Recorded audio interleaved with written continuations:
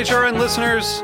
As we celebrate our 15th year, we are deepening our commitment to giving voice to the next generation of food systems storytellers, and we need your help.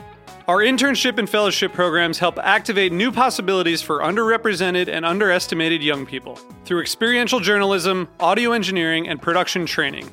Through these unique programs, HRN helps food equity stewards build essential workforce readiness skills that expand their potential and foster economic mobility. Please consider supporting these critical programs. And with a minimum donation, you can be entered to win a dinner for two at an amazing restaurant in one of 8 cities and tickets to a concert at a great venue in one of those cities. We have incredible partners across the country who have donated, as they also share our passion for helping to educate the next generation of food systems storytellers. Check out heritageradionetwork.org/15 to donate and enter to win today. That's heritageradionetwork.org/15 to donate and enter to win today. And make sure you donate before March 31st. Thank you. Hey everyone, it's Friday, February 9th, and like most of us in the LA culinary community and the food world at large, woke up to the absolutely horrible and sad news of the passing of Chef Jonathan Whitener. To say he was a giant and a legend in the scene would be an understatement. His food was incredible. His warmth was well known. And what he and Lynn created at Here's Looking at You and All Day Baby will forever impact the local dining scene. We are sending a lot of love out to his friends and family, his colleagues, both present and past.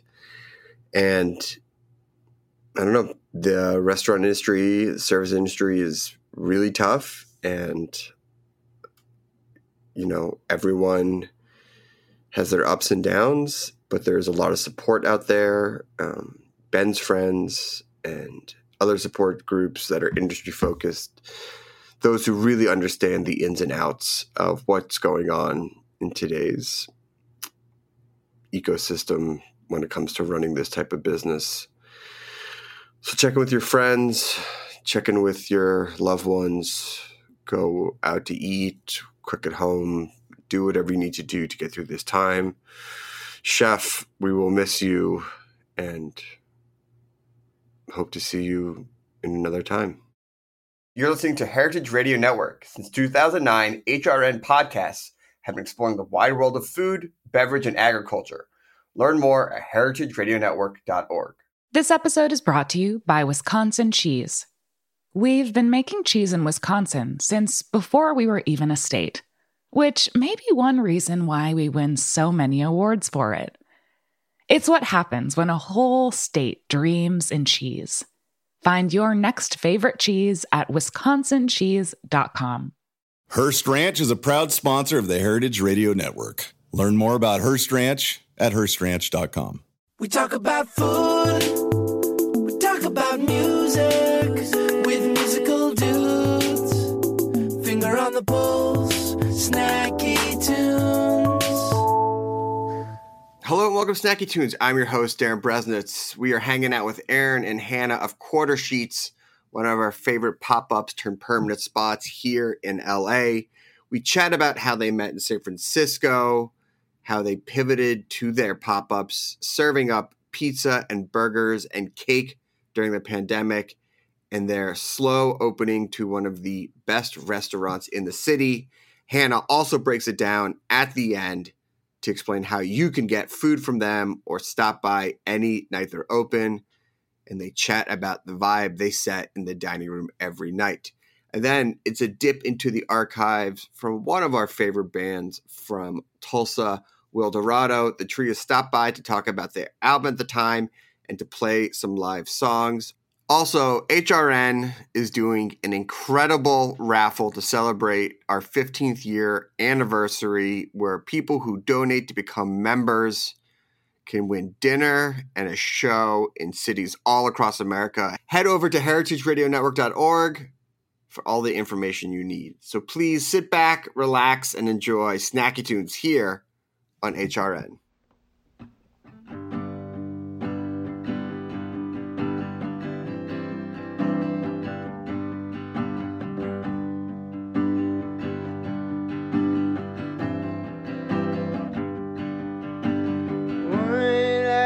cold and I'm feeling drunk again. Got this old guitar and some skinny cigarette. Not quite sure just exactly where I am, but tomorrow I'll be home. It won't matter where I've been. When the sun comes up in the morning, I'll be well on my way home. Darling, there's the time to dry your eyes, 'cause I'll be holding you in the morning light.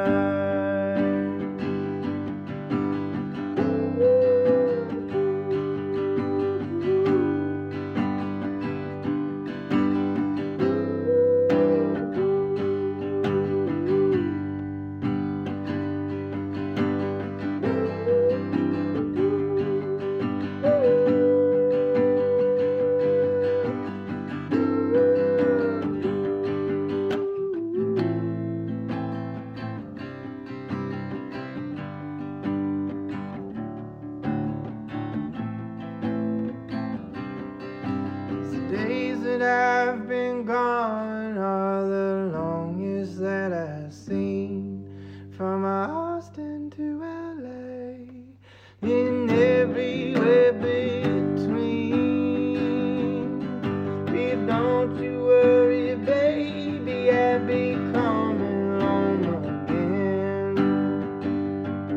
I'll be walking up the road, I'll be holding out my hand. When the sun comes up in the morning, I'll be well on my way home.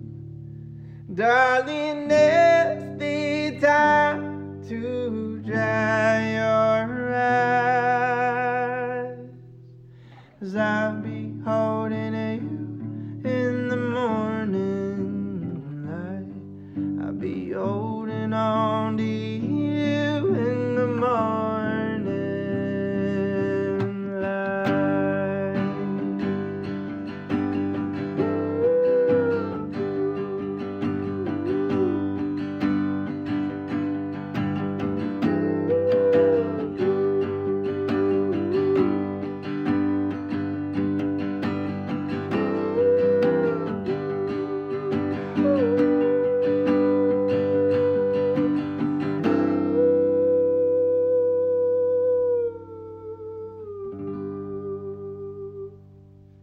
Hannah and Aaron, welcome to Snacky Tunes.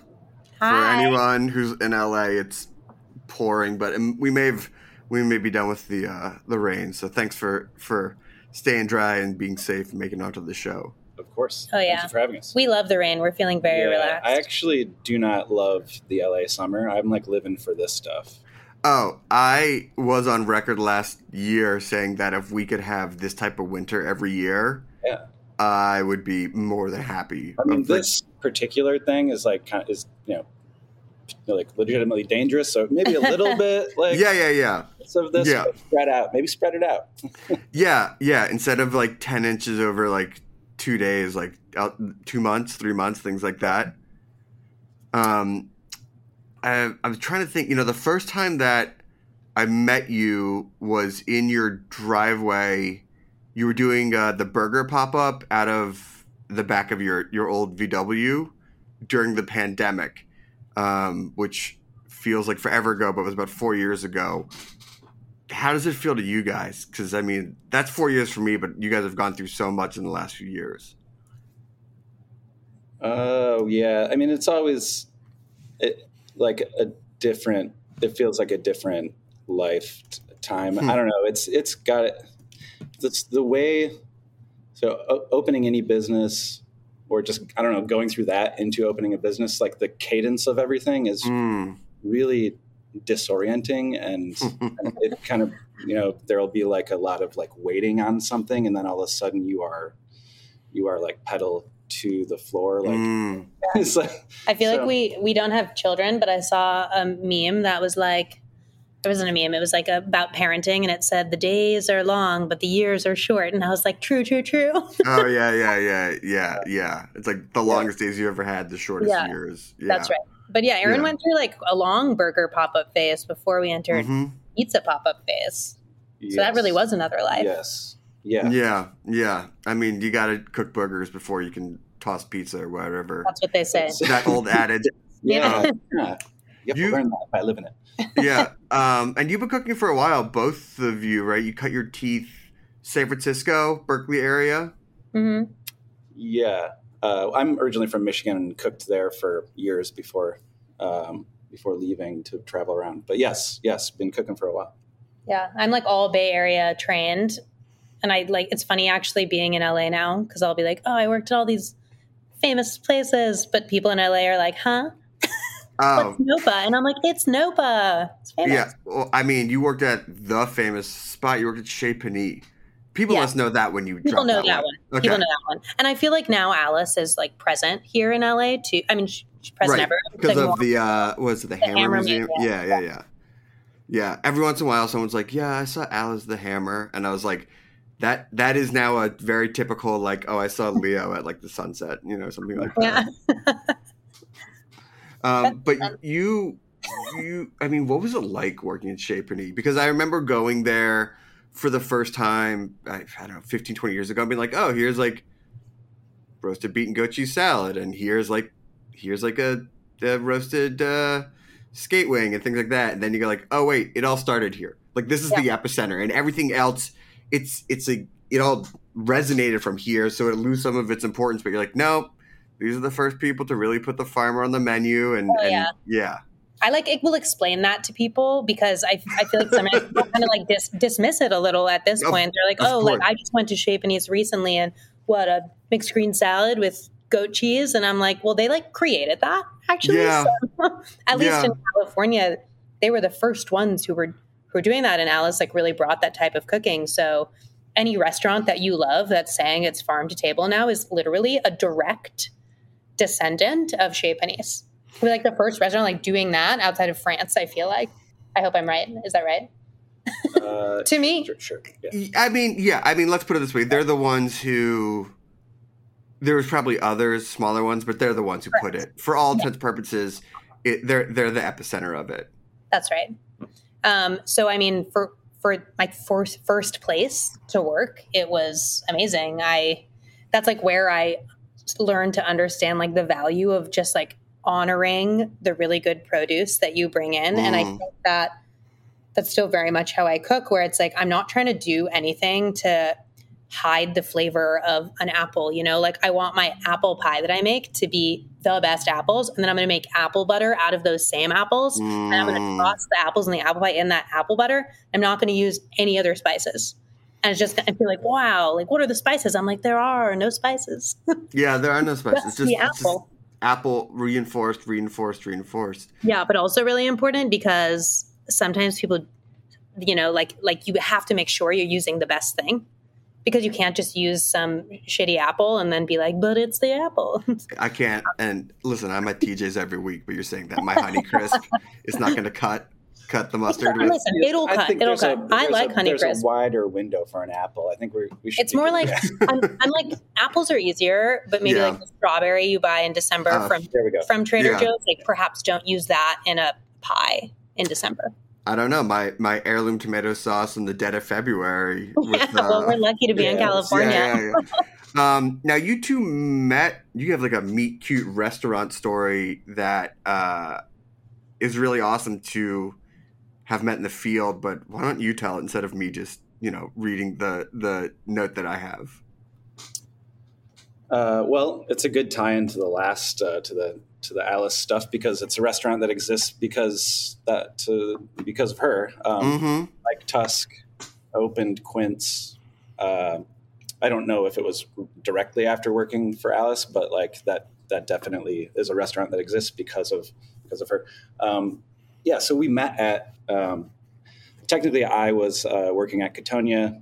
I think Hannah's kind of doing both in that pastry room, like kind of serviced both restaurants, Quince and Cotonia. So you're kind of doing double duty. Mm-hmm. I was a pasta cook. I entered the building as a line cook, and like with very little California cooking like experience with in a professional kitchen. I had done some private chef work in the Bay Area just briefly before that, and then that was my big first San Francisco kitchen job. After I gave up trying to get hired at Tartine. Oh, he used to bring loaves of bread. Just a wall, just a fortress of people. Hannah, we're like, oh, that's cute. That bread's a nice attempt. That's so nice. Good job, buddy. Didn't get that one, but landed. Like I honestly like landed a great job for a line cook. It was a new restaurant. He's super talented. People I worked around were super talented. But yeah, that's kind of, the pasta cook element comes into it because we this hallway that the pastry team and this like backline pasta zone shared we could just basically see each other just all day long because of this hallway and this like door. Anyway. But also really quick, do you know this, that Mike hired me? I didn't even do a stage. He just saw Chez Panisse on my resume and hired me. And then the first day I got there, he walked me into pastry and he was like, his voice is like, Hannah's on the pastry team now, and then left. And everyone was like, who are you? And I was like, I didn't. I thought I was trying out. Like, he just hired me. But luckily, I was good. Yeah, I mean, wow. I'm sure that, Aaron, that you love that. You're like, yeah, like I kept trying to get hired at these spots and I finally get there. And Hannah, you're like, well, my first plot was Chez Panisse, and then that just opened all the doors. I mean, but that speaks to like the importance of that experience. Like, on your resume opens doors. I mean, just literally that's, I didn't have any of that. I had like a resume of like spots in Ann Arbor, Michigan, but that's not. And basketball players. Yeah. I mean, that's that old joke. It's like, how am I supposed to get New York experience if I've never worked in New York and everyone needs New York experience? Yes. You have to lie and cheat and steal. Yeah. You're like, yeah, I worked there. Please don't call about my references. Yeah. Oh, definitely. The one thing that I like about San Francisco that I think more than any city is that they are they're like a go deep and not wide type of place for cooking, in like the same realm that like maybe like Italy is, and where it's just and Hannah, you hit on this, is like we have the best ingredients. I mean, obviously they have some of like the more experimental cooking, but not like Chicago, not like New York, something like that. It was like keep refining, and I think I can see that transition and that reflection in your work, because you were focused on like pizza and cake, which could, when you just say it's like cool, like they do pizza and cake, it's like no, it's not just pizza and cake, it's like pizza and cake. Yeah. And I have to imagine that type of refinement of doing pasta, of doing pastry, of doing that type of stuff led to the base of what you built Quarter Sheets on. 100%. And because Aaron and I both, learned to cook in that environment, and we grew up as cooks together, always simultaneously. We always were doing like little pop-ups together. Aaron was a private chef and I would make desserts for him, for his the families that he cooked for at the time. I think that at this point we're like so aligned in terms of our palates and like what we want from our own food and the food of others that it's a little creepy. It's,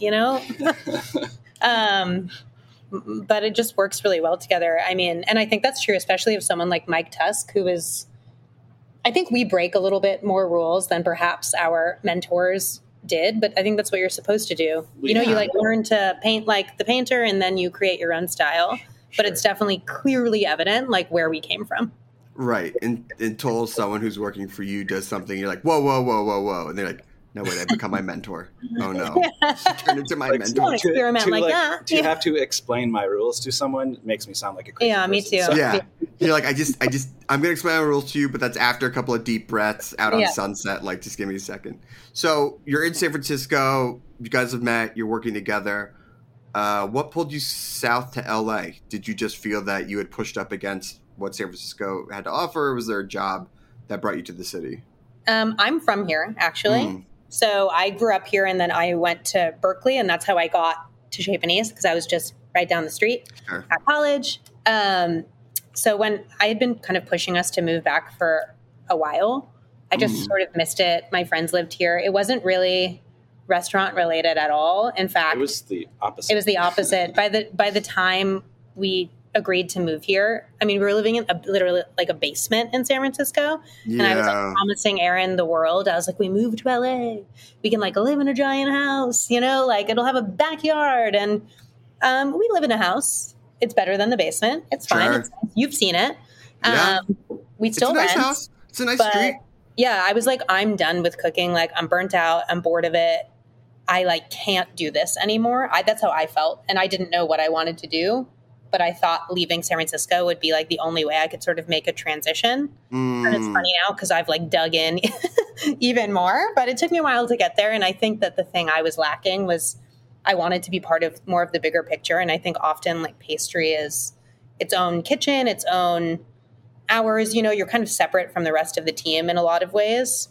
And you don't have, I never did really have that much connection to the business side of things. And that's actually what I'm really interested in. So it's the only way to get both was to open my own business, which I sort of didn't realize that that's what I was doing. But now I do both things, and I'm very stimulated and very stressed out, but it is more fun and more fulfilling to me.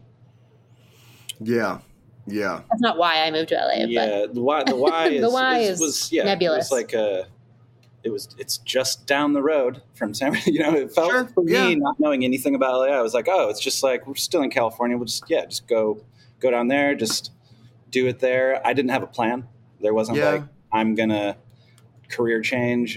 I was starting to get the little sort of that tickle where I was like, I think I probably need to do something else. Doing the whole private chef thing post sort of, well, I left Katonia after 5 years, and when I left, I was in like an exec sous situation, pulling crazy hours. Yeah, because I wanted to. Yeah, no, of course. But yeah, existing as like the private thing. I did private chef stuff for probably like 10 years after that, something like that. With if I include the LA stuff, it's like living in exile. It's a very like you leave the kitchen. You feel yourself becoming kind of less relevant. You understand that you like that place that you were at, but there's a reason you shouldn't go back. Like yeah. It's a very like isolating situation.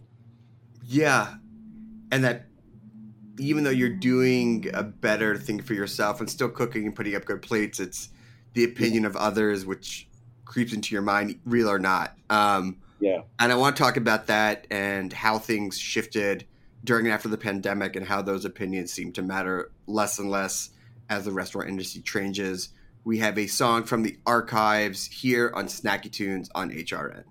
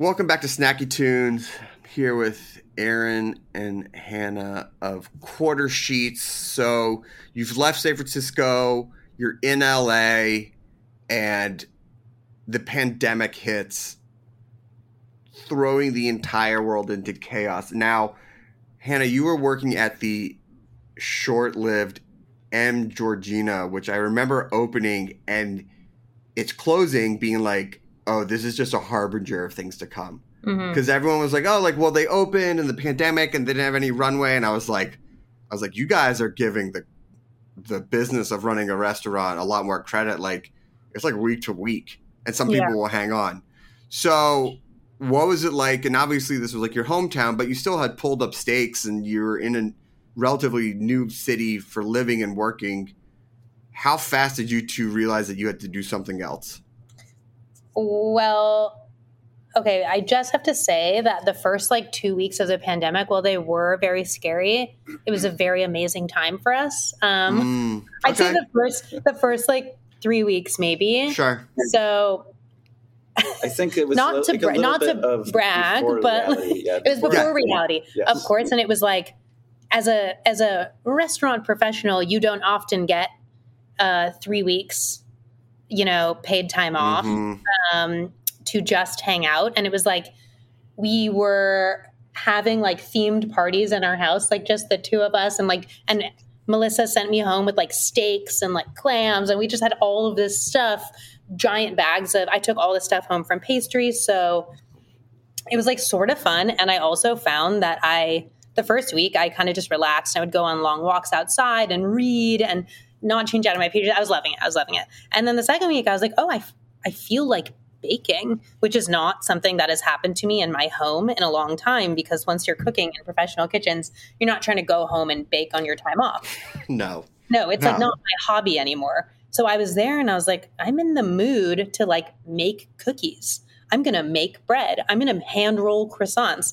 And that impulse had not hit me for 10 years, It's so interesting to be awakened like that. And sometimes it's just that pause. Now, obviously, let's just go on the record. Awful time around the world. Terrible time. People were dying. There was a lot of terrible things. And the restaurant closures. The restaurant closures and people who are still not surviving from that.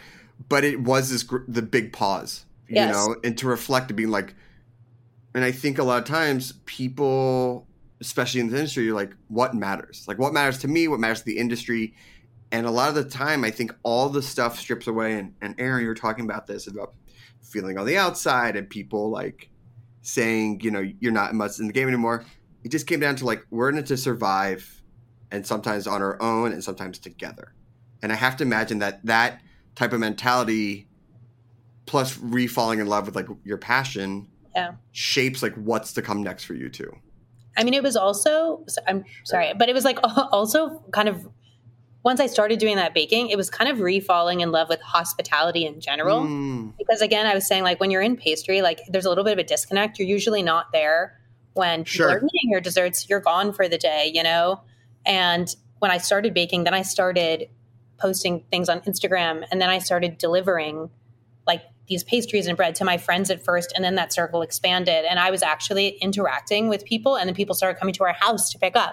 And I think it was such a time of isolation, and this was one small interaction that people got to have 5 days a week, and that I got to have with the people that were actually buying things for me, and they would take them home and eat it. And then I started to see the same names, week over week, and I just never had that experience of having these regulars that I was aware of, I guess. So it's kind of, I mean, it was a time of isolation, but a time of deep kind of reconnection for me to the thing that I love doing and to the people who enjoyed eating it.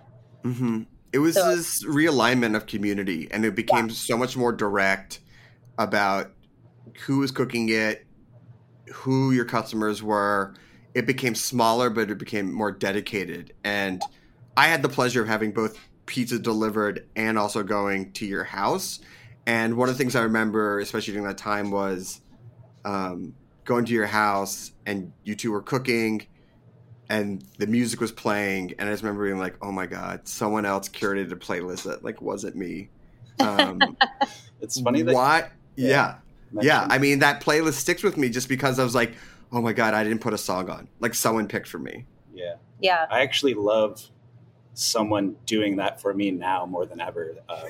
just to, I understand that feeling because like making a mix or a mixtape or whatever is like, for me, it's like cooking the entire meal, assembling that, getting it to the table. And then you're like that feeling where you're like, I just have spent so much time with this. Like I need to shelve it. Like I can't, I don't want to be with this right now. No. Yeah. I mean, listen, and when I make a mix, I hadn't made a mix in, I don't know, 5 years. And we did this event, like the first event after the pandemic.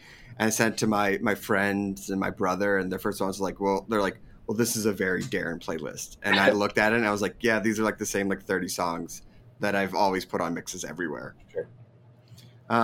So you're doing the pop-up, you have the playlist. Oh, for people who were there, what was on the playlist? Because it was really good. Oh, wow. What was on the playlist? You're going to look. I want to say, too, that Aaron deserves a lot of credit for that because at first, I feel like Aaron is more of a vibe creator and he's a record collector. Great vibes. You are. And when I was first doing it, I was like trying to manage the kind of like business aspects of it. And I didn't think as much about the pickup experience, like on that porch with that table. So I would go, because people didn't, and also I started doing it earlier than Aaron and people didn't really want to get out of their cars. So I would actually walk out to the car and like take it to them and then like put it in the back seat they would just open the trunk and I would put the stuff in the trunk because we weren't sure how much interaction was okay. Right. Or like, is this my pod or whatever? And then when Aaron started doing it, he delivered the pizzas at first and then we started doing pickups and he made that porch experience. That was such a huge part of the Quarter Sheets Pizza Club, experience, like coming to pick up, going and seeing the disco ball on the porch, the music playing, the lights. He like set up a whole light situation outside. We had our little tchotchkes on the table. And if you come to our restaurant now, it like looks like that. Bill. Yeah. I mean, we're like thirsty for any level of anything that could resemble a dining room. Like let's have a little bit of that back in our lives was kind of what we were going for. I mean, forget about someone making a playlist. Like the fact that someone had cooked for my family and I was like such a huge break. And, not to jump too far ahead, but you did have this vibe, you did have this feeling, and being able to transfer that to like a brick and mortar spot is really tough because, as you mentioned, like all like the realities of the business start coming in of like rent and permitting and occupancy and things like that. So how did you ease into the pop-up at your own house into the space where the restaurant is now and still keep the same vibe? I think easing in is a good way to put it. We had, we were still coming out of, when we opened New Year's Eve 2022. Day 2022. New Year's Eve 2021. Yeah, it was the eve of 2022. Yeah. Okay. So we were still, there were still like people were like masking and like there was a lot of like to go stuff happening still. And as to go only. So we kind of put everything at the very front of the restaurant, built this kind of funny, like a friend of mine who kind of is in the set design world, like came in and just built this sort of. I mean, it was a set. He built a set. Yeah. That's so we so like awesome. I went to I don't know somewhere south of here to chase down this like cool kind of like wet bar basement bar thing that I just kind of put at the front of the restaurant, and then that was the point of sale, and then built a set around that, just so that there was some level of like, I don't know, we're not just like shoving food at you and like you take it and you go. Yeah, like, maybe it's okay for you to like hang out for a second, like we can talk. So we just kind of put that there while we did this dining room build out. Yeah. And it kind of served as, just kind of, our point of sale. And then also sort of like, you can't really see past that into the chaos that is a gutted dining room. With we had to open because we just opened this by ourselves. So we had to start selling food. So we got the kitchen finished first. Do you mean because of financially you had to start selling? We needed to be selling food like right away, and we needed staff, and But we added staff slowly, kind of like just as we needed it to help us, one at a time, as opposed to like a schmancy restaurant opening. You're going to have your GM in place and your whole staff is in place. You're going to have a week of friends and family, and then you're going to open. We were like, we're open. And actually, a funny thing about the music is that at first we were like so stressed out that there were a few days that we were like, oh, we'll just let the front of house staff choose the music. How'd that go? Bad. Well, what was the first? Do you remember the first song you heard her album that you're like, this is a terrible mistake? It was Ace of Base. Yeah. I think there was like a cool, like funny disco mix happening, and then like YMCA came on, and I was like, I don't know, like I don't need no one needs to hear this again. Yeah. Like, you're like hate on it, and you're like, I get it. Like I understand the irony here, but like not the first impression that you want. Right. And then we were like, okay, we got to take a moment. So now we're kind of in control of that again, but that's. Yeah. I mean, what can one expect if they're walking in? What are they hearing? It's all over the place, really, and that's just kind of a reflection of how I've collected music. You know, I'll be obsessive about something for a year and just kind of collect. But when we got the dining room, part of the dining room is that I have moved part of my record collection in here. So we'll do LPs like, no skips, whole sides only. Yeah. And like, it's also like an older record player this is actually like probably going to freak any like audio files out, but like there's like a stacking mechanism where you can like stack LPs and they'll drop automatically. Anyway. Well, it's the only way that we could have a record player functioning when we're running service in a super busy way, because you can't stop and change the records. So we need a whole stack. I mean, that's I love created, that. and then we flip and do like the other side. Oh my gosh. Yeah. So we play like, there are like some labels that I love. Like obviously like Numero Group is a big one. Those like kind of hits all the way through a lot of the time. I'm a fan of like some R&B stuff, like anything like Mazel Brothers have produced. I'm playing that stuff. There's a fair amount of cumbia that plays. I play it. We actually do mixtapes, like actual tapes in here as well. That. So I bring in anytime I can get my hands on a Mississippi Records tape. I'll get those going, and those are kind of all over the place. The mixtape shop in Brooklyn is a great source for they'll do a mix every month or so. Yes. Great source. I've thought about them in a long time. That is a great idea. And then, Calvin Johnson mixtapes from K Records. Yeah. Those tapes are just happening. All that. Yeah. I love that.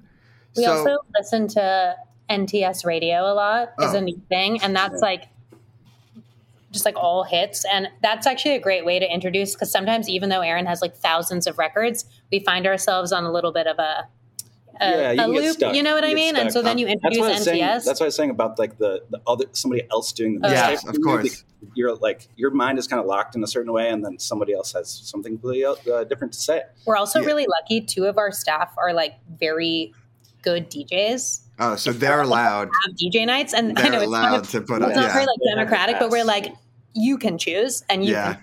you know they're never dropping YMCA. No.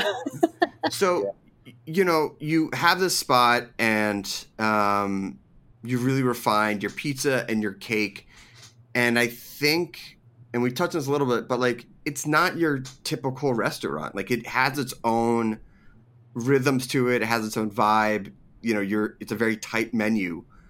But I think because of the way that people started looking at restaurants and being like, you need to survive, just staying open is part of success, that has actually allowed for you to have that success, because you're not trying to chase this, like, what will people say? What will people think if we just do slab cakes and pizzas and salads and small sides and things like that? Have you found freedom in this new iteration of the restaurant world? Yes, for sure. And I think that allowing ourselves the freedom to not do too much definitely was a really important part for our sanity and creativity. Like the menu fits on a tiny piece of paper. That's all there is. But it's like we try at least to make it like thoughtful and varied. And we do still change the menu pretty frequently. I think sometimes we're literally bound by the little size of our menu, and we do wish we could do a little bit more. That's something we're working towards. We also run a very robust to-go operation. It's essentially like two businesses in one. We're running a to-go slice shop and we're running a dine-in restaurant. And I think sometimes the way with which we have approached it in the past has confused some people. Right, where it's like, I didn't get to order online, so I'm not coming in because I didn't know that there was pizza available. Or like still now, we've been here for 2 years and we've had dine-in service, like full table service for about a year and a half. People will come and order to go, and we still have kind of a set up front. There's like a little wall, and they'll peek around the wall and be like, oh, you can dine in? And we're like, yes. Yes, it's a whole thing. If you want to wait 2 hours, you can, but we're exploring ways to make that easier for people to understand. We'll be adding reservations soon. So I think that, I know. Do you like that? Good, I mean, look, I have 2 kids, and with a babysitter, like knowing they can get a reservation or when I'm eating somewhere is sort of like a huge factor in where we eat when we go out for date night. Yes. And so that's like our next step. But I think that because of the sort of, I don't really know what the word is, the way we opened it, which is very, again, like people see us, we're always here. People see us, they recognize us. We still have people who are in Glendale coming here, that we have been granted a little bit of leniency. That whether we deserve it or not, it's very nice and generous. People know we're figuring it out and we're evolving, and people, I think, kind of feel excited and bonded to like evolve with us, it seems like. I mean, I have to imagine that you have a customer base that's followed you since the pandemic, and that feeling of what you were saying of like hospitality goes a long way. Like you know, because people remember that meal, the drop off of the pizza, like the cake when the world was in a very scary and crazy spot, and they had this comfort from the two of you, from literally just the two of you. You've earned a lot of goodwill. Yeah. I guess. It seems that way. And we didn't we didn't open expecting anything. And that's true. I feel like people say, oh, we didn't care about like press, whatever. We really did not. Like, we just opened because we were out of space in our house and we wanted to keep doing it and we were having fun. And then we opened this, and clearly whatever we have done has like spoken to people, and that is really, really nice. But all we ever really wanted was just to make food in a place that we enjoyed being. So. I mean, for those who might been living on a rock, the resonation and people liking it is a bit of an understatement given, I mean, where do you want me to start? Like, best new chef, best restaurant, New York Times, LA Times, your placement on the 101. You know, I think it speaks to the deep, not wide sort of mentality that you brought from the beginning of your, not the beginning, but from like when you guys sort of hit your groove as chefs and people in the industry. Because a lot of people there's always pivoting, there's always changing. How do you feel about all the accolades matched with like what you're doing? Yeah, it's confusing.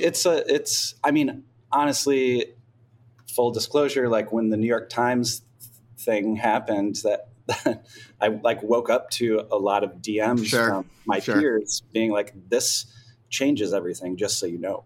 And so you don't really, like, it changes things as in your business, there's a new baseline now. Right. And so you don't, we didn't open seeking those things.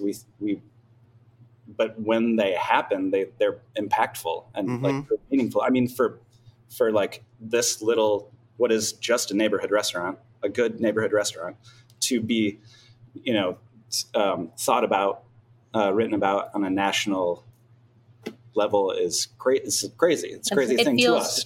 And not being humble, it just literally just seems really wild. Yeah. No. And again, this speaks to like the sort of like cadence and the momentum and how things have happened very quickly too. Like,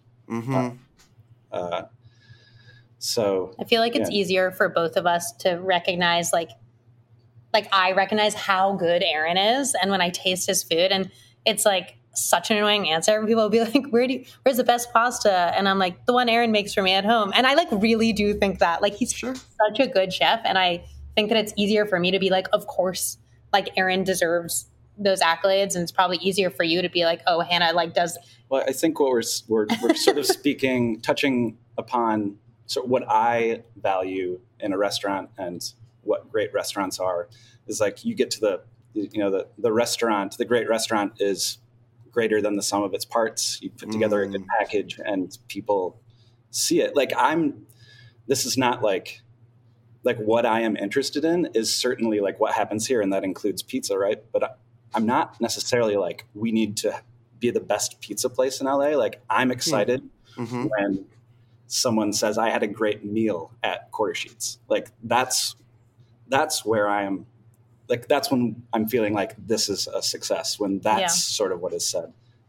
Because that speaks to like, yes, the hospitality thing, this like larger package, and there's a lot of just putting pizza in a box and putting it in someone's hands. But there's also like, but this dining room with much, much more to offer and like a lot of thought and intention that went into it. So yeah, that's sort of how I can make sense of someone being like, 25, whatever, 50 restaurants in the nation this year. That's when I can kind of make that make sense, I think. I mean, look, I've always felt that survival and the best restaurants are neighborhood restaurants at their core, just serving the community, which is what you two have been doing. If people want to come and visit, or people want to follow along, or stay attuned for reservations or order online, where can they go? How can they follow and get some pizza and cake? I'm gonna do it. Okay. Do it. Do it. On the record. This is how these are the ways that you can do this. All right. If you want pizza in the evening, you can log on to Talk, which is our pre-order system, and order a whole pie starting at 10 a.m. the day of. You can't order before the day of. Even if there are no desserts listed, that doesn't mean they're sold out. You can usually add one on to your order when you come to pick up your pizza. You can also come to the restaurant and order pizza to go from one of our lovely staff members who's working the front door. There might be a long line outside, but we try to get through it quickly, and we're working on systems for that.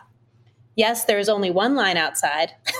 So much. I want to go back. There's only one line outside, but that's the line for ordering to go or putting your name on the list. But again, we do our best to get through it quickly. Once you're inside the restaurant, you experience the full dine-in service. A server will come to your table. We offer wine, beer, and an extended menu that's not just pizza. There's sides, there's specials. We have baked ziti, we have meatballs, we have salad. We have these incredible beans. And usually we also offer some plated desserts. We do ice cream. We do like warm pear cobbler was a recent one. So that's a full pizza parlor thing. In the future, soon, this is so complicated. It's not making it better. I didn't even know you had this in you. This is great. I'm learning things right now. I feel like I'm doing it. No, you're doing it. You're doing it. If anyone's still listening, by the end of February, we're going to offer reservations. Those reservations will likely open 30 days in advance. We're a super small restaurant. I assume they'll book up quickly.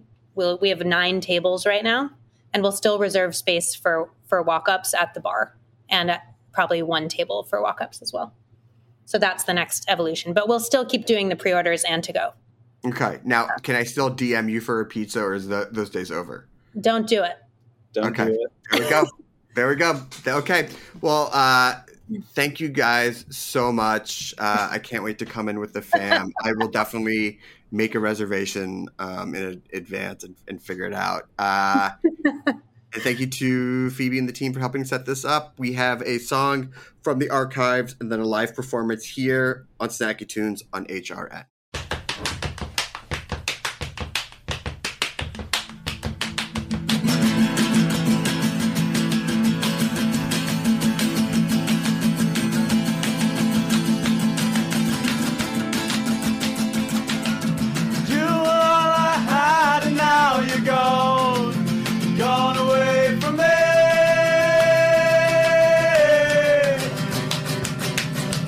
Honey, darling, sweetheart, time it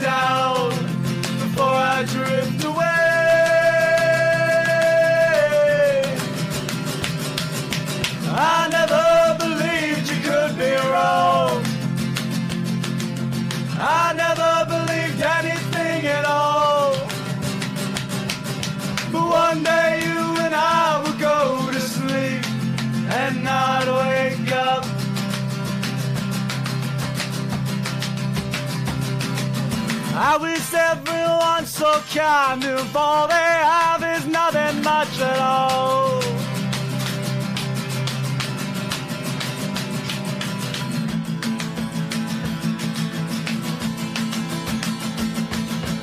You were all I knew, so now I dream of you from far away.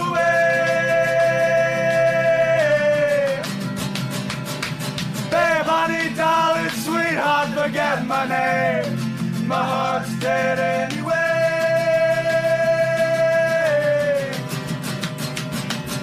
I build the walls up deep inside my mind, and I'll keep the world out as long as I'm alive. But one day you and I will go to sleep, and I'd wake up.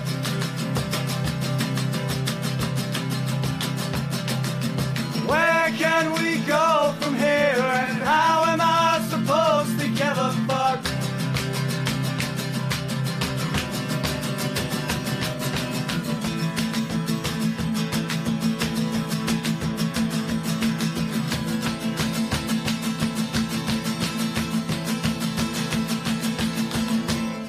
This episode is brought to you by Wisconsin Cheese. There's a reason when you think of Wisconsin, you think cheese. Cheese is a huge part of Wisconsin's history and future. In Wisconsin, the state of cheese, the tradition of cheese-making excellence began 180 years ago, before Wisconsin was recognized as a state. Immigrants traveled to settle in this lush green hills of Wisconsin, bringing their cheese-making traditions with them. These storied skills, combined with the freshest milk available, created a cheese-making culture that is uniquely Wisconsin. Wisconsin's 1,200 cheesemakers, many of whom are third and fourth generation, continue to pass on old world traditions while adopting modern innovations in cheese-making craftsmanship. Find your next favorite cheese at wisconsincheese.com. Hearst Ranch is a proud sponsor of the Heritage Radio Network. The Hearst family has been raising cattle on the rich, sustainable native grasslands of California's Central Coast for over 150 years. Piedra Blanca Rancho in San Simeon is the original Hearst Ranch, founded by George Hearst in 1865. George's son was the famous publisher William Randolph Hearst. In addition to being known for building the iconic Hearst Castle, William was, like his father before him, an avid rancher. In his words, "I would rather spend a month at the ranch than any place in the world." Thanks to one of the largest land conservation easements in California history, a joint effort with the California Rangeland Trust, the American Land Conservancy, and the state of California, the working landscape at Hearst Ranch will be preserved forever. Learn more about Hearst Ranch at HearstRanch.com. Hello and welcome back to Snacky Tunes. I'm one half your host, Greg Bresnitz. We are joined by Maxim Rainer Helmrich of Wilderado. And we just realized that we have now 4 or 5 years, East Side Food Festival. Shout out to Ann Lee. You were on stage. I think it was the Home State Sisters. So good to see you. Nice to see you again. Thanks for having me back. Yeah, great to have you. So let's start with I always have to ask this, like, how are you guys doing? Musicians, COVID, pandemic, easing out. How are things feeling? How are things looking? I mean, things feel remarkably good, to tell you the truth. Yeah.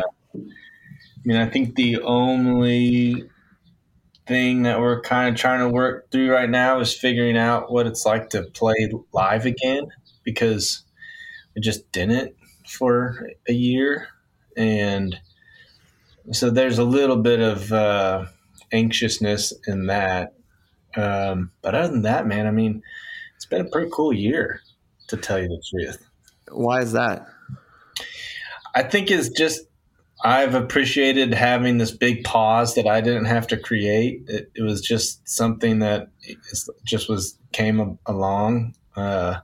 And I think I was a lot more tired of traveling than I realized.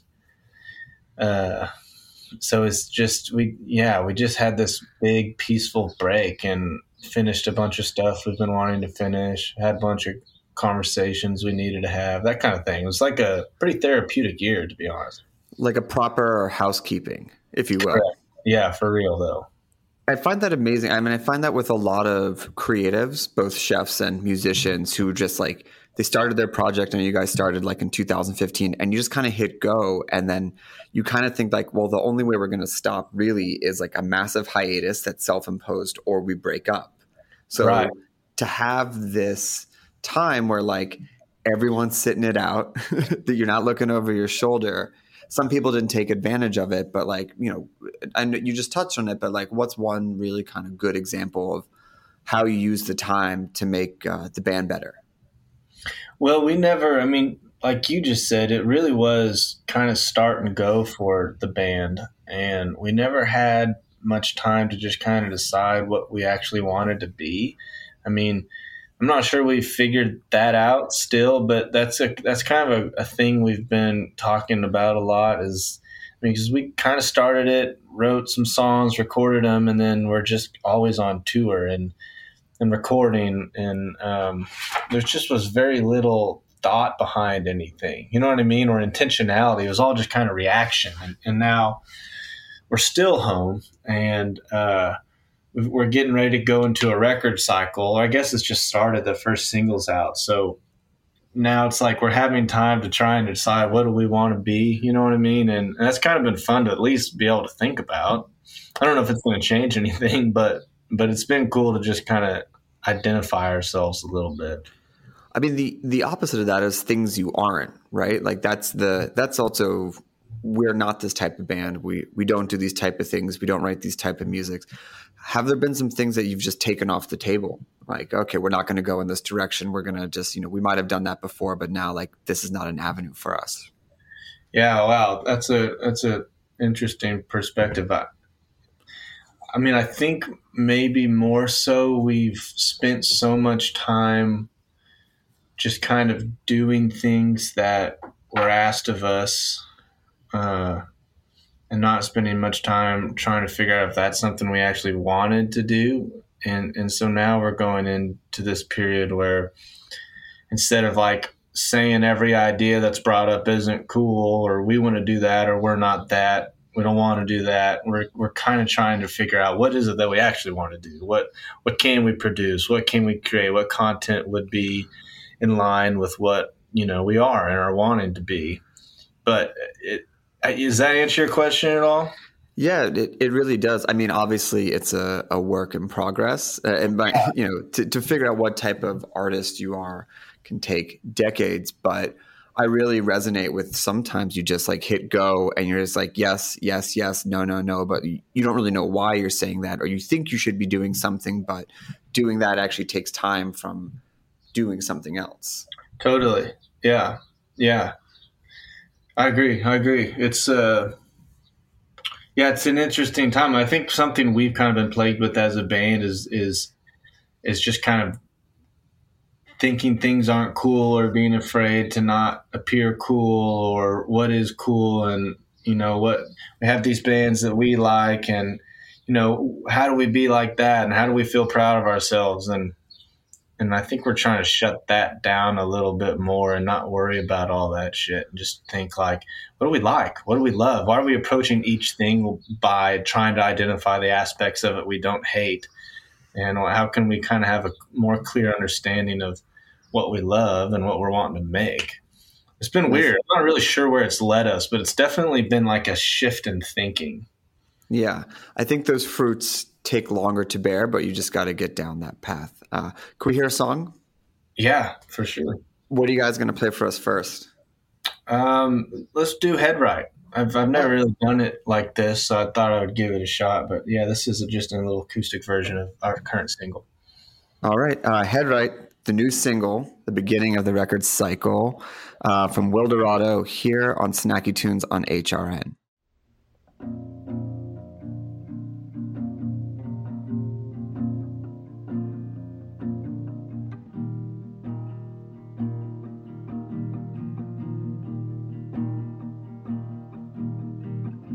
I hide my hope inside my heart until I'm home again. I told you once, but I was lying. What's the fuss? You seem alright.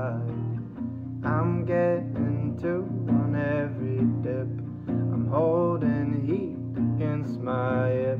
But when you play with fire, you end up choking on desire. Which way am I going? Gotta get my head right. Gotta beat the sunrise. I gotta shake this feeling.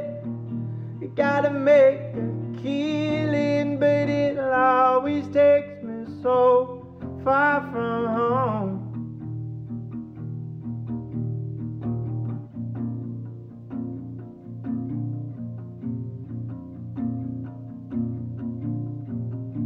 I push through people on the street.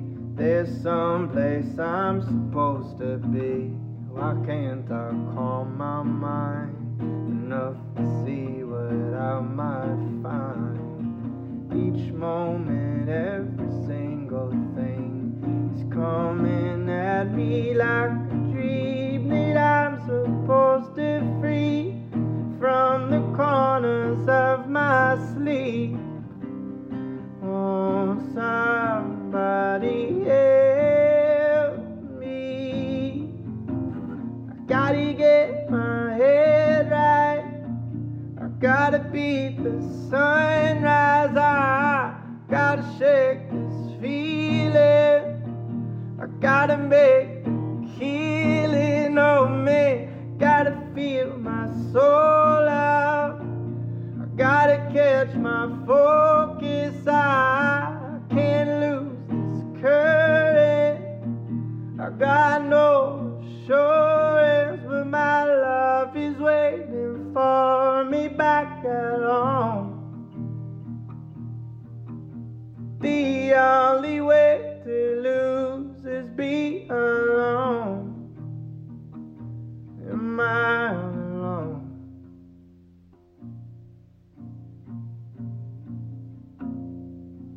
Am I alone?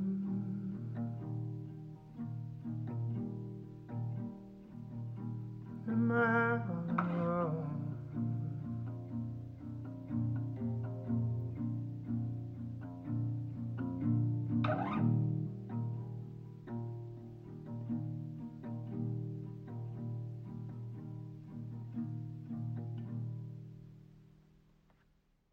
There's been a lot of changes in the creative process. You have gone on record saying that the best way to ruin a song is to take it too seriously. How have you lightened up, or how has the band collectively lightened up to create this new batch of music?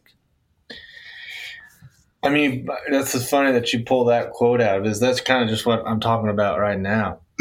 Excuse me. I mean, writing songs for me, at least, is such just a natural thing that kind of like when it happens, it just happens. And then there's like this, basically it happens, it gets made, and then we spend all this time like analyzing it and trying to figure out what we want the song that's already written to be. And so Headwright's really kind of a funny example of that, as we just wrote that tune. It was so much fun to write. We were just all jamming out, so straightforward and easy. Lyrics came real fast, and then it was like 6 months, 7 months, 8 months before it was recorded. And in that time, like, everyone started freaking out, thinking, is this the kind of music we want to make? Is this we want to be this loud? Do we want to, when can you listen to this song? I mean, the only time you can listen to songs is when you're like raging in your car. You mean like all these kind of negative thoughts start coming through, and you're listening to other music and cruising Spotify, and it's like, man, this is chill. Like, I love this vibe this song's giving me. And then you start thinking about Headwright, and it's like, what? Why the hell are we just bashing away all the time? Blah, blah. You know what I mean? Stuff like that. That's like, it's just bad thinking. It's negative thinking. It's all these things that don't really need to be there. So I think we're trying to just not be that serious. I mean, it's okay to have songs that you're not into all the time. Like, I think part of being a songwriter is just writing songs, and some of them don't connect, and some, you know, for a while, or if they do it first and then stop connecting, that's okay. I think you can be too plagued by like being your songs, you know what I mean, or being a song. I mean, it seems like, as you mentioned, you're getting back into the album cycle. You are a collection of songs. People have been saying that, we're going to like the one song era. You're defined by that. And I think like commercial pop in one way, but if you're still releasing records, there's multiple sides to your personality, each embodied with the different songs on the record. Correct. I mean, just like you are as a person, right? I mean, we all do things every day, but just because you get mad to spilling a bowl of cereal or something doesn't mean that you're an angry person. There's going to be 20 other opportunities to react differently throughout that day. And I think songs are just the same way. But it's interesting because you get to spend so much time on them. And then ultimately you decide if you hear something we write or not. You know what I mean? So there's like a scrutinizing process that should be a part of it, but we're just trying to be less cool about it. You know what I mean? I think that's something that like I can admit to. I've been trying to be cool too long, and it's gotten really exhausting, dude. Yeah. Plus, it's like that's the antithesis of cool, right? Like the people I think are cool have never thought about being cool in their whole lives. Yeah. All right. Can we hear another song? Yeah. What are you gonna play for us next? How about Morning Light?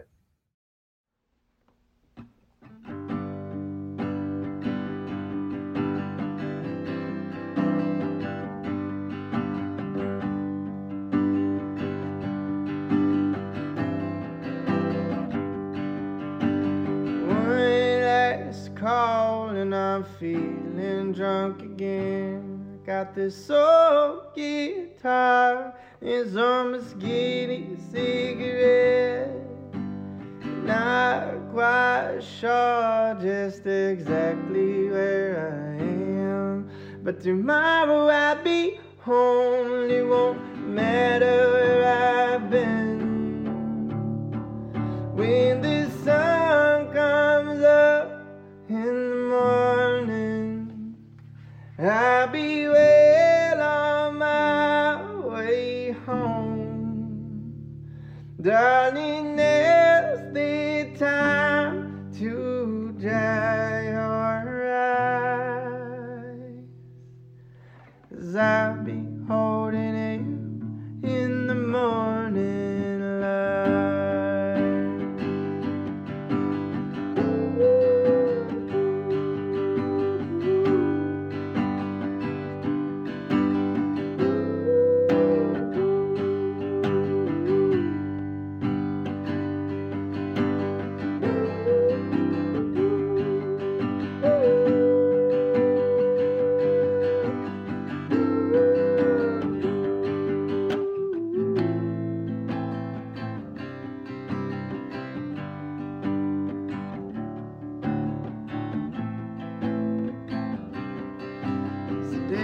I've been gone are the longest that I've seen, from Austin to LA, and everywhere between.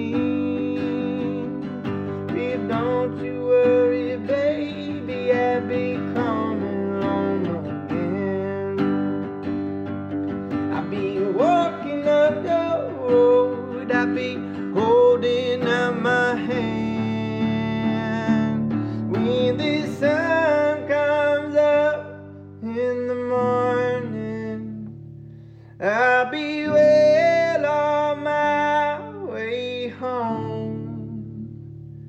Darling, it's the time to dry your eyes, 'cause I'll be holding you in the morning light. I'll be holding on to you in the morning light.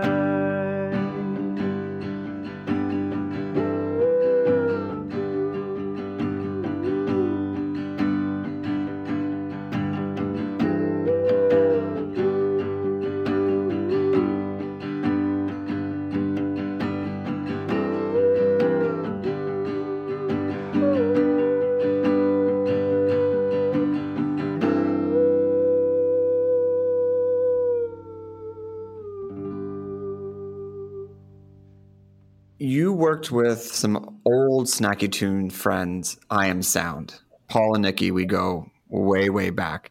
How did you connect with them, and how did you hook up with them along the way? Man, I liked those people so much, especially Nikki. I have a lot of respect for her. I thought she was one of the coolest people I ever met, to tell you the truth. And her dad we got to have dinner with him in New York, which was pretty rad. I had nothing to do with that. That was our manager, Chris. I mean, when we put that first EP out, he, I think, blasted a bunch of people and they came on board. It was kind of a short-lived process. I think we were with them for like that one EP.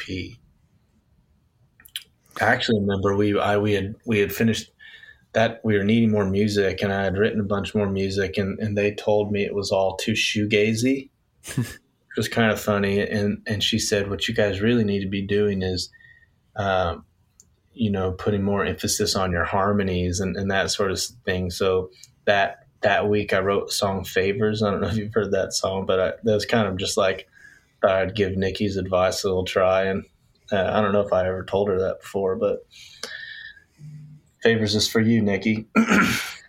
And then I just have to ask, as a Fleetwood Mac fan, you went on tour with two of the founding members. Anything you can share? I'm sure you've been asked a million times, but like, what was it like traveling with, Lindsey Buckingham and Christine McVie? It was cool. I mean, it was, yeah. I could talk a lot about that. I think traveling with them was like they would show up in black Suburbans a couple hours before the show. So I don't know what traveling with them was like. I know what it was like to eat their catering every day, and that was awesome. It really was awesome. I mean, they had like veggie, vegan, and meat options for every meal. They were really professional and really into what they were doing still, which was pretty cool to see. And then they were just they involved us a lot. I mean, we were making that Favors EP, mixing it on the road while we were with them. And I remember they would come in and say they had been listening to the mixes in the bus, or the band would, and he came in a couple times, Buckingham did, to just kind of tell us he thought we were doing great, to tell us he thought our band was cool, our songs were cool. I remember they would come into our dressing room several times. Lindsey specifically came into our dressing room a couple times just to tell us we were doing great and that he loved our songs and just to kind of like brick-brack. I mean, it was rad. We would just kind of kick it with him. And same with Christine. She was a little bit more elusive, but if you would pass her anywhere, she would smile and squeeze your hand, or she gave me a kiss on the very last night, told me she loved me. It was awesome. Dude, it's just the coolest thing ever. I know, it was the coolest thing ever. That's amazing. So as you mentioned, Head Right is the new single. You guys are dropping back into album cycle. Can I ask what's coming in the next months? Is that even a fair question to ask in spring 2021? Yeah, I mean, we're asking that question all the time ourselves. We're being very plastic with everything and trying to adjust as we need to try and get a tour as close as we possibly can to putting the record out. But it's just I think we're gonna be pretty generous with singles leading up to the record. There's going to be another one that comes at the end of June, and then probably another one midsummer, and then one will come with the record itself. So just start putting out songs. Amazing. Yeah. Well, we want to make sure we have time for one more song, but where can people find the music, sign up for updates, get ready in anticipation for the tour and the release? How do they find everything? Well, I mean, Instagram's usually the best. That's where we try to do our best keeping everybody up to date. Wilderado.co. We've got a mailing list. Just all the internet ways. Amazing. Well, Maxim, thanks for being on Snacky Tunes, and a big thanks to everyone who tuned in this week. What is the name of the last song you got for us? Help Me Down. Great. Appreciate everyone listening. We'll be back next week with another episode of Snacky Tunes here on HRN.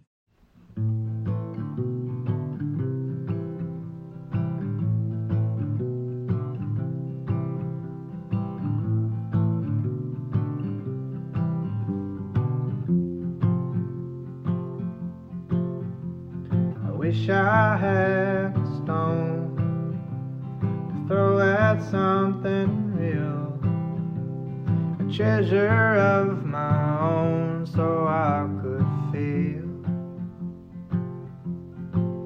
I dropped an anchor in the sand and watched it drag on through the sea.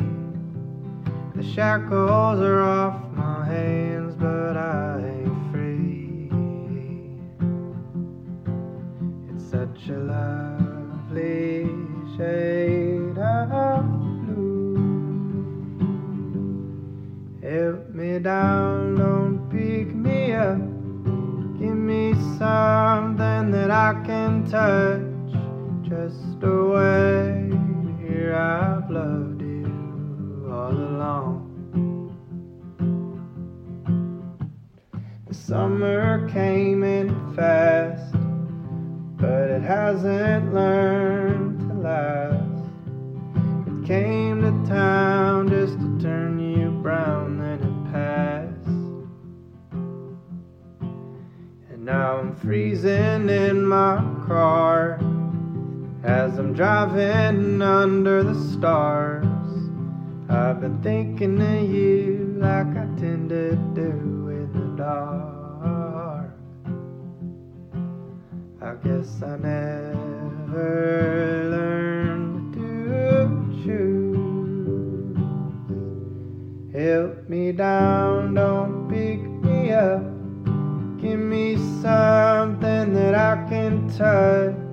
Just a way to hear I've loved you all along. Help me down, don't pick me up. Give my hands a bit of luck. Just a way to hear I love you while you're gone.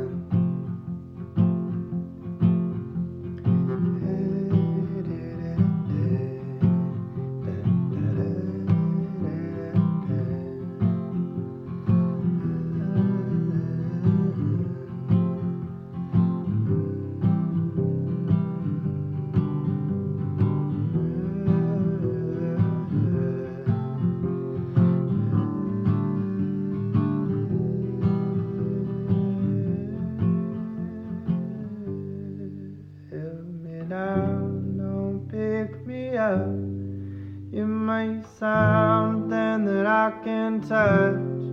Just a way to hear I loved you all along. Help me down, don't pick me up. Give my hands a bit of love. Just a way to hear I love you while you're gone. I need a way to hear I love you while I'm gone. We talk about food, we talk about music with musical dudes. Finger on the pulse, snacky tunes. Snacky Tunes is powered by Simplecast. Thanks for listening to Heritage Radio Network, food radio supported by you. Keep in touch at heritageradionetwork.org/subscribe.